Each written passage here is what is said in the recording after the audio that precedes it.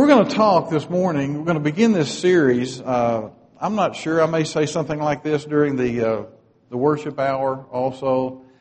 But when Adam contacted me, the elders invited me to be here. I'm not sure if this was his idea or their idea or a joint effort or what it was. But I told him about a series I had worked on at one time, and in fact, I've kind of got a manuscript ready for a book, and I was hoping I'd have the book here, but the guy couldn't get it printed in time and all that kind of stuff. But one day, for some reason, two different verses popped into my head at the same time. I am come that they might have life, and that they might have it more abundantly, John 10 and verse 30. I'm come to seek and to save that which was lost, Luke 19:10. And I'm thinking, wait a minute. Why did Jesus come to earth? Why did he say he came to earth? And so I started digging through the New Testament, especially the Gospels, Matthew, Mark, Luke, and John, and I found a number of different times that Jesus said, here is why I came. Or sometimes he would identify himself as the Son of Man. The Son of Man has come to do this or that. And as Adam and I were talking, I guess, on the podcast yesterday morning, which was a new experience for me, the bottom line is, because, like the song says, because he loves me so, or he loved me so. But this week, we're going to be looking at some of those statements he made, I guess 6 of them, starting in the worship hour and then tonight and Monday, Tuesday, Wednesday, Thursday evening at some of the times that Jesus said, here's why I came. And then hopefully we'll see something about his mission, and maybe we'll see something about our mission, our identity, who we are, what we ought to be. If we are the body of Christ and he is our Lord, we're trying to carry out his will, maybe we can learn something about what we're supposed to be doing too. But first, I guess we need to get established that he, in fact, did come to earth. Turn to John chapter 3. In John chapter 3, we read a conversation that apparently went on between two individuals. There may have been some others standing around, but the two main people in this scenario, one is a man who he doesn't identify himself necessarily by his clothing. I'm wondering anyway if he doesn't identify himself this way, as a Pharisee, as a member of the Sanhedrin, but he was both. We know him as Nicodemus. And then the other person in the conversation, the other individual is our Lord, Jesus Christ. And if you read John chapter 3, and we're going to be getting our points all the way down to about verse 21. I don't know if we want to take time to read all of that or not. But there's some questions about John 3. There's some misunderstandings about John 3. But there's some truths kind of tucked away in John chapter 3 that I hope we can identify this morning. I think most of us in this room would recognize the fact that there is one huge misunderstanding from John chapter 3. Jesus talks to Nicodemus about the necessity of being born again and then being born of the water and of the Spirit. And so in our day and time, we hear about somebody who has been a Christian for a number of years, and now all of a sudden they've had an experience and they're a born again Christian. The Bible doesn't teach that kind of concept. The Bible teaches that when I become a Christian, I am born again. Romans chapter 6, for example, talks about we're raised to walk in newness of life. And 2 Corinthians 5:17 says, if I'm in Christ, I'm a new creature. Old things are passed away. Behold, all things are become new. And even those who wouldn't quite accept that idea that, there's a difference between born again and being a Christian, they still haven't figured out what Jesus was talking about being born of water and the Spirit. The religious group I came out of said that water in John chapter 3 could not be water, not the water of baptism. It might be the water of the fluid in the mother's womb that the child is born, and then he's born physically, and then he's born again spiritually, born of water when he's born into the world, born of the Spirit when he's had an experience to be baptized into Christ, or to be saved. They don't say you're baptized into Christ in that group. But I think we understand, those of us here this morning understand, that he's really talking about two components of one thing. The sword of the Spirit is the Word of God. We understand that. But then Peter also says that we're born again, not of corruptible seed, but of incorruptible, by the Word of God, which lives and abides forever. If the seed is the Word of God, and it's incorruptible, by the way, maybe you want to play the same mental game I did with myself one day. I'm my own worst enemy. I think of these things and I think, I wish I hadn't thought of this. Incorruptible seed. And then I read this passage that says, there be some that trouble you and would pervert the gospel of Christ. Incorruptible, pervert the gospel. How do you harmonize that? Well, harmonize it with the word would. They would pervert the gospel of Christ. They'd like to pervert the gospel of Christ, but they can't do it. And Paul went ahead and said in that passage, it's not the gospel. It's another gospel, but it's not the gospel. Once you've perverted it, it's not the good news. It's not the gospel anymore. And so the seed is implanted. We're baptized into Christ. We're raised to walk in newness of life. That's one of the great misunderstandings of John chapter 3. There are some questions that to me make no difference, but a lot of people spend a lot of time wondering about how was Nicodemus dressed. I already mentioned that a couple of minutes ago. Did he have all the paraphernalia and regalia and clothing that would identify himself as a Pharisee, as a member of the Sanhedrin, or did he go home and take all that stuff off and just kind of dress down and appear like a normal person? I don't know. I don't care. Why did he come to Jesus by night? Oh boy, you've read that before, haven't you? All kinds of reasons and speculations why he came to Jesus by night. He was busy during the day. He knew Jesus was busy during the day, and so night might be the only time to catch somebody like Jesus, and for him to have the time to have this private conversation with Jesus. That's one idea. John doesn't say that. The Holy Spirit doesn't say it through John, but people thought maybe that's why. Or maybe he didn't want his fellow members of the Sanhedrin to catch him talking to this pretender, this one who claimed to be something they weren't buying at all. Or maybe he was worried about Jesus' safety, or maybe all I know is that Nicodemus came to Jesus by night for whatever reason. And then there's one that you may not have noticed. There's some question about exactly who said what in John chapter 3. Do you have your Bible open to John chapter 3?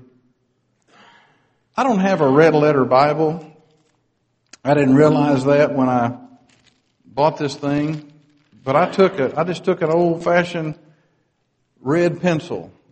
When Don and I first got married, we went back to our hometown of Metropolis, and we both taught school, and we knew about red pencils. And boy, we like to use those red pencils when people messed up on a test or a quiz or something. So I got me a red pencil and kind of turned it sideways, and I shaded in what other Bibles have as the red letter portion of the Bible. You realize how new the idea of a red letter Bible is?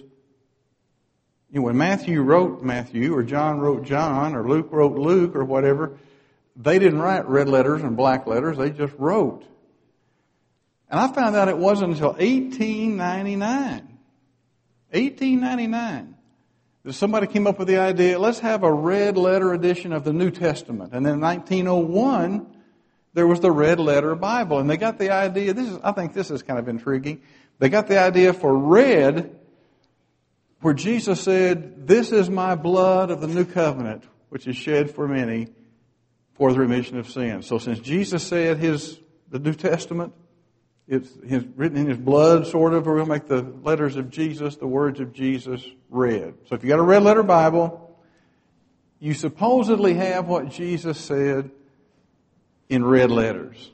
There's some discrepancy. There's some debate about how much of John chapter 3 ought to be read. Now, when I shaded mine in red, I went all the way down to verse 21. Most red letter Bibles have John 3, starting with not verse 1, because verse 1 doesn't talk about what Jesus is saying, but starting with verse 3, about the middle of it, and then off and on down to verse 21 is red.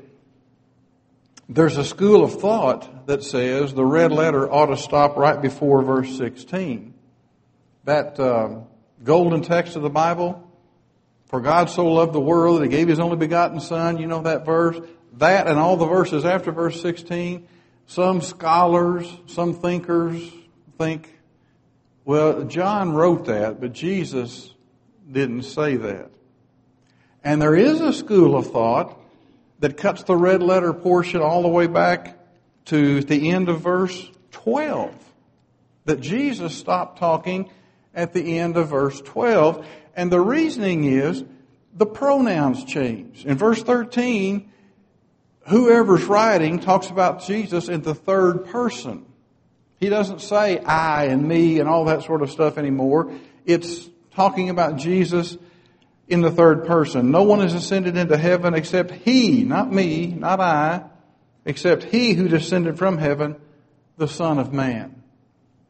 And now, if we have time, we're going to talk about a verse this morning where Jesus talks about Himself in the third person. He talks about Himself a lot in the third person. Now, why does it not matter to me? Why do people spend so much ink, time, writing about that? I don't know, but here's what I do know. All Scripture is given by the inspiration of God. It's profitable for doctrine, reproof, for correction, instruction in righteousness, that the man may be perfect, thoroughly furnished unto all good work.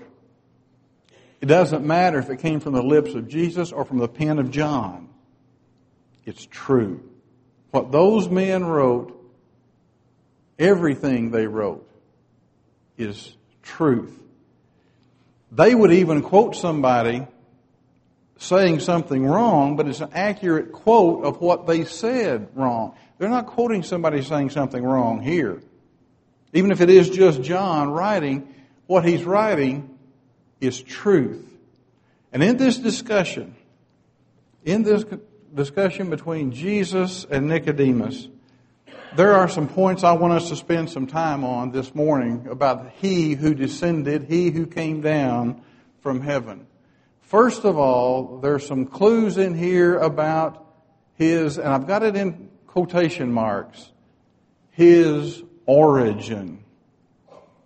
And the reason it's in quotation marks will be clear in just a minute or two. When Nicodemus begins to talk to Jesus, we know that you're a teacher come from God.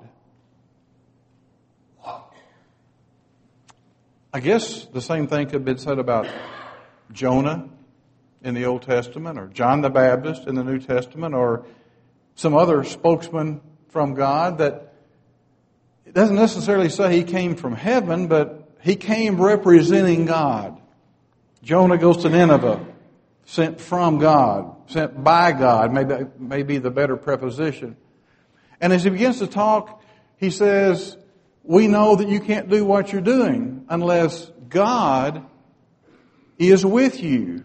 Now, Nicodemus has some insight, and that's another one of those debates. How much insight did Nicodemus have? Was he a full-fledged believer, and is that why he came to Jesus by night? Because he didn't want the Sanhedrin to figure out how devoted he was to the Lord? I'm not getting into that. I do know what he said. We know that you're from God. We know you can't do what you're doing unless God is with you. But what we need to see, not just from this text, but maybe from other places, the man with whom he's having a conversation was not just from God. It wasn't just that God was with him. He's talking to God. He's talking to God in the flesh. Let me ask you something. And I guess this is a Bible class, so if you want to answer audibly, I suppose that'd be okay. How does the concept of eternity strike you? Are you comfortable with that? I'll be honest with you. Sometimes I struggle with that. I really do.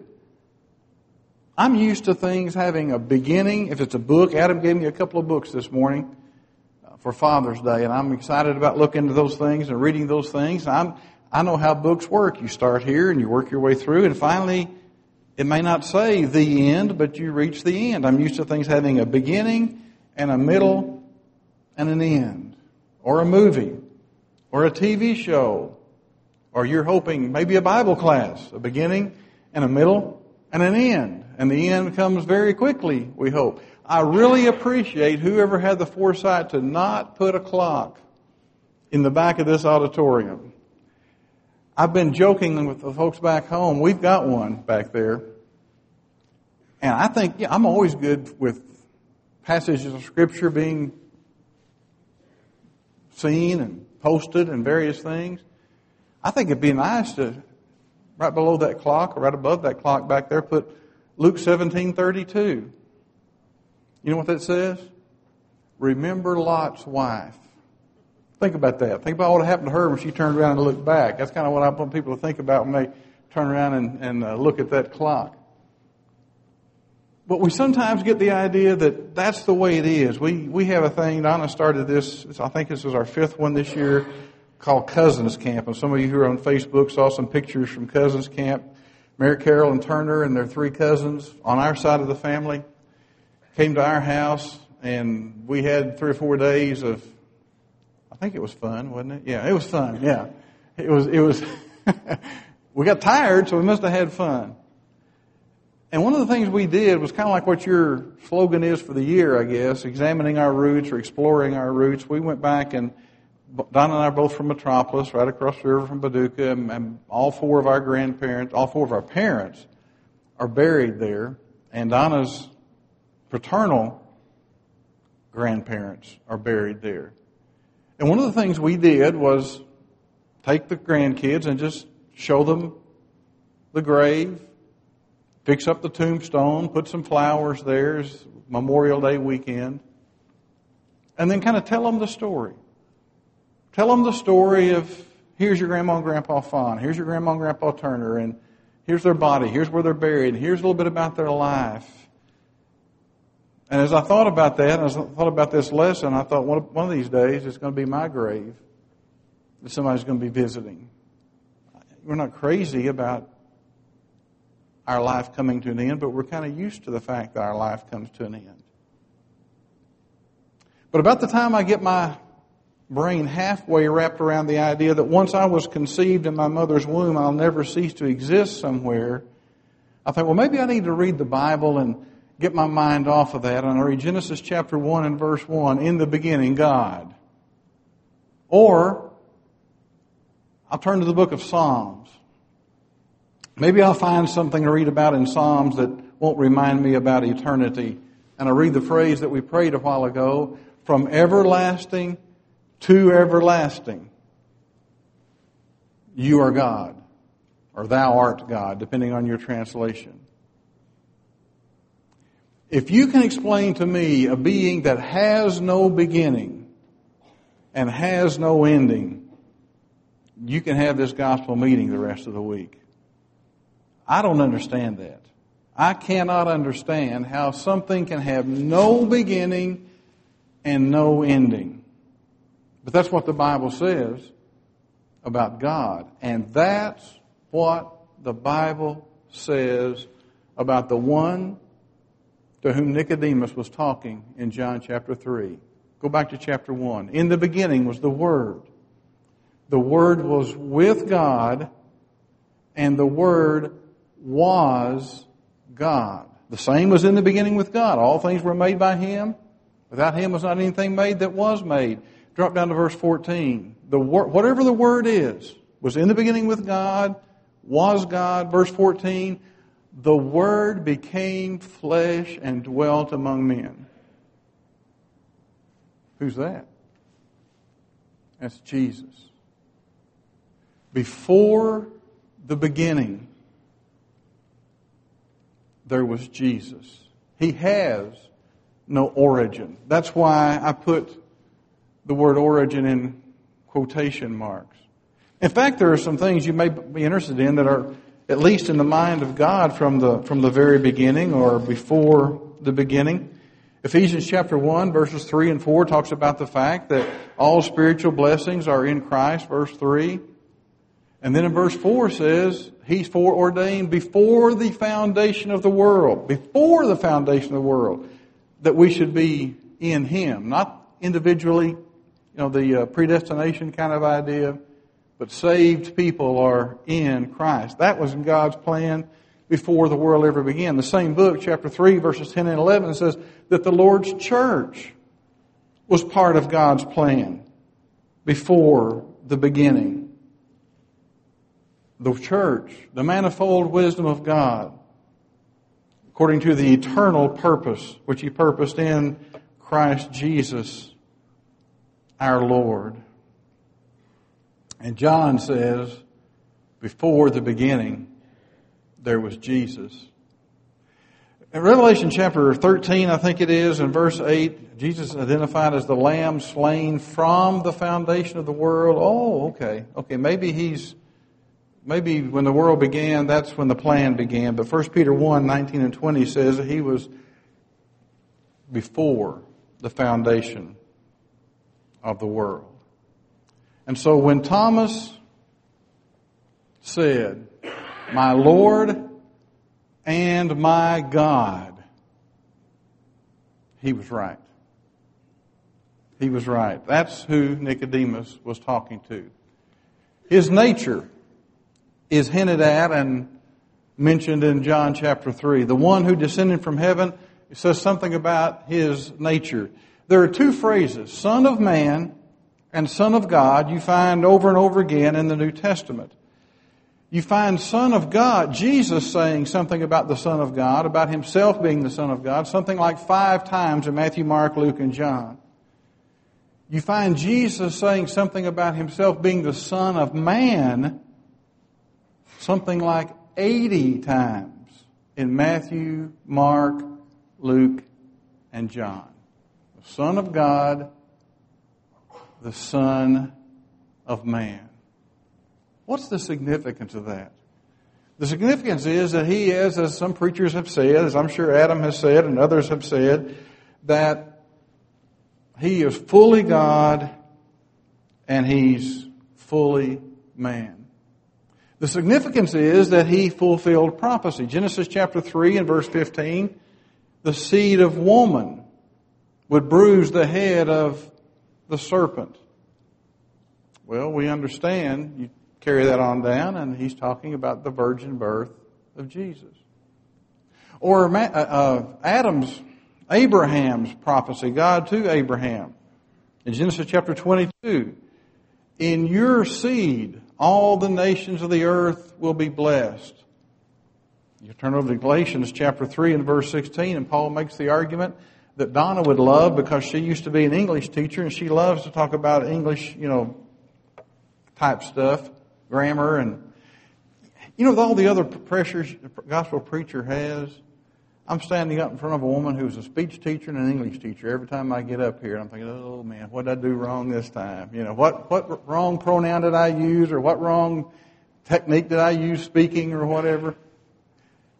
He says to seed, to Abraham and his promises made, to his seed were the promises made. And then Paul said, he didn't say seeds, plural. He said seed, one, which is Christ. Fulfillment of prophecy.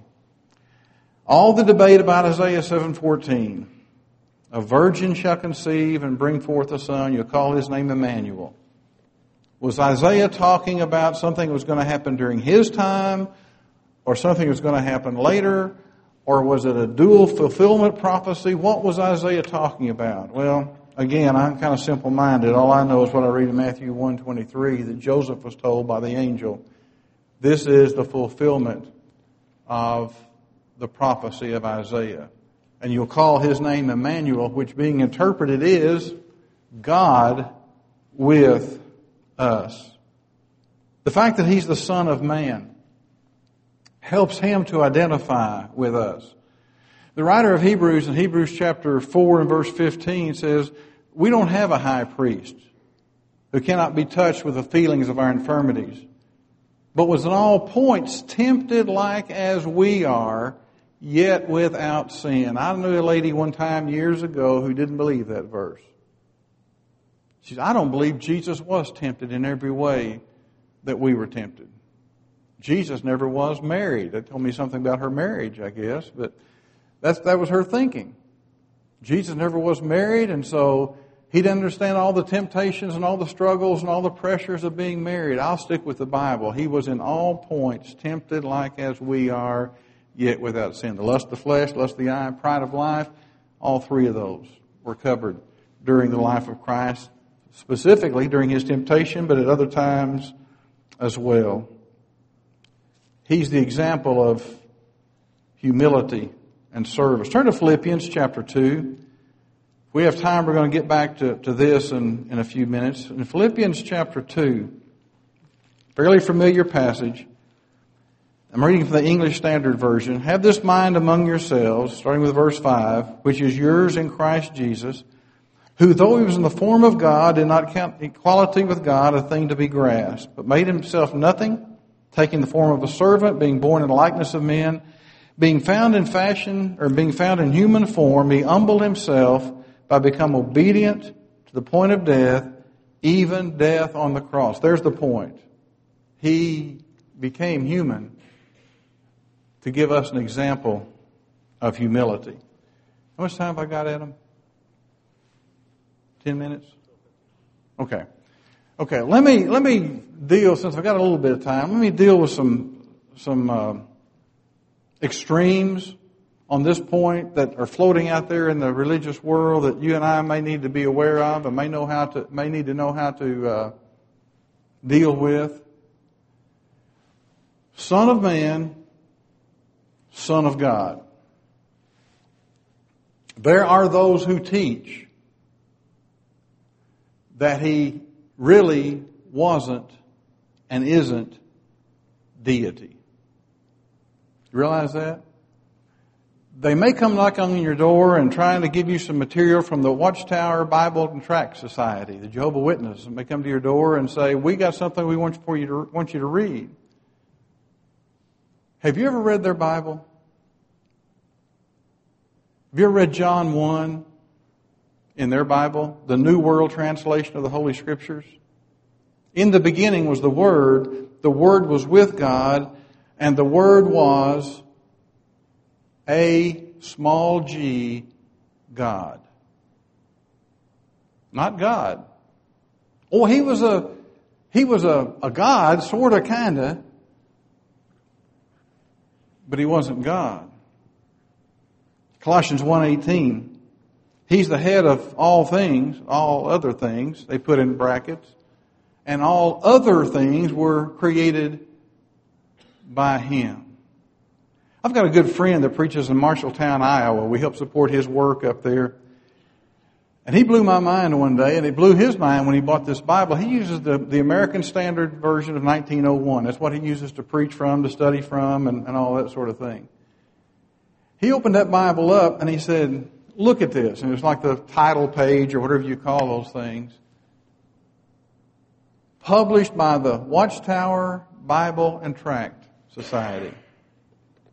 That's the Bible they used before they came up with their own mistranslation.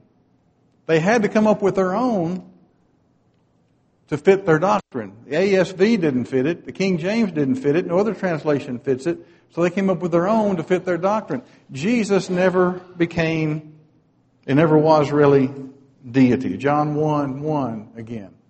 Hebrews chapter 1 and verse 8. That's an intriguing verse to me, where the Father calls the Son God. Thy throne, the Father says to the Son, thy throne, O God, is forever and ever. A scepter of righteousness is a scepter of thy kingdom. Father calls the Son God. And then there are those who think that, well, maybe he never was really man. I mean, he could walk through doors and walk on water and do all kind of strange things. So maybe he never was really man. Philippians 2, we talked about that passage. Talks about the fact that he was in the likeness of men and he appeared as a man. Hebrews 2:14 says He took part in flesh and blood, but it also says we take part in flesh and blood, or we share in flesh and blood. Jesus, you read the Gospels, got tired. He would show His frustration. We might say He even got angry on one occasion. He was hungry. He was a man. Matthew chapter 26, He's standing before the Sanhedrin, before Caiaphas. And Caiaphas says, "Are you the Son of God?" He said, "You say so." And hereafter you'll see the Son of Man doing certain things. He accepted the Son of God as part of His identity, and He called Himself, and there's no question about whether or not that's red letter or not, the Son of Man. He is both. And then finally, what time we have left, His mission. He fulfilled the Old Testament. We're going to talk about that more in the next hour. Luke 24:44. All things written in the prophets, Moses, the law of Moses, the prophets, and the Psalms concerning me were fulfilled. He fulfilled Old Testament Scripture. He was here to reveal truth, reveal heavenly truth. I just jotted down some things. We're not talking about the organization of the church and the plan of salvation and so on and so forth. But let me just suggest some things that are heavenly truths that Jesus revealed during His time here. This is my way of expressing some of those. Material and temporal matters should not be as of a great concern to us as spiritual matters. I think He taught that. One soul is worth more than the entire world. That's not the way the world sees things, but that's the way heaven sees things. You have trouble with this next one? I do sometimes. Forgiving each other is not an option. It's an absolute necessity. Didn't He say if you don't forgive, you don't get forgiveness? What the world sees as important is actually of very little importance. You tell me who the last 10 World Series winners were, or Super Bowl winners were, or the last 10 presidents. Not that important. Seemingly small acts, like a cup of cold water, don't go unnoticed. The way up is down. We'll talk about that in a later lesson. Service is more important than position. And time needs to be spent with people that we may think are undesirable. Those are some of the things that Jesus talked about that maybe I need to listen to more than some of the things I spend a lot of time with. In John chapter 3, it's at least hinted at very strongly. As Moses lifted up the servant in the wilderness, even so must the Son of Man be lifted up. And we understand that He's talking about His crucifixion. He came here to be a sacrifice. I meant to mention something about Hebrews chapter 10 a while ago, but I'll mention it now because it fits into this context as well. It talks about His deity, His pre-existence. In Hebrews chapter 10, you're going to find a conversation that I love to look at and I love to think about because it's almost like we're eavesdropping on a conversation that took place in heaven before Jesus ever came here, where He's talking to His Father. And the song says they searched through heaven to find a Savior. Not from Hebrews chapter 10. He volunteered for the job. He volunteered to come here, and He says, "You have prepared a body for me." And in the context, He's talking about sacrifice. One sacrifice by that one person for all sin forever. Matthew 20 and verse 28 again, "This is my blood of the New Testament, which is shed for many for the remission of sins." His mission involved life. We'll talk about that this week, the Lord willing. "I am come that they might have life and that they might have it more abundantly." What is the abundant life? We're going to be dealing with that, I think, Thursday night. What is the abundant life? I got a brand new car and a brand new house and a trophy bride and I've got all these things. I'm having the abundant life. I wonder if that's what the abundant life really is.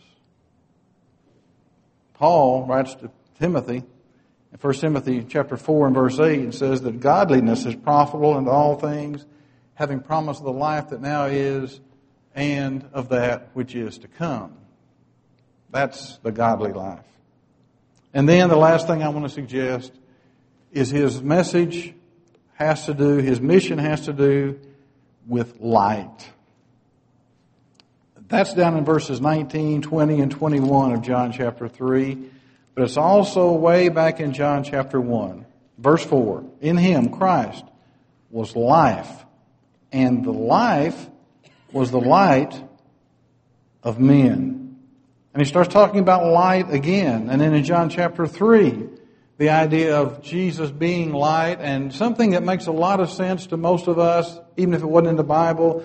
Those who don't love Jesus, who don't love the truth, who don't love righteousness, we try to do what we do in the darkness, don't we? We don't want anybody to see us.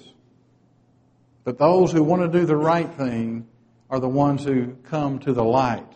They come to Jesus. Jesus left heaven, came here because, as we said earlier, he loves me so. We'll explore some of the specific things he said starting in a few minutes.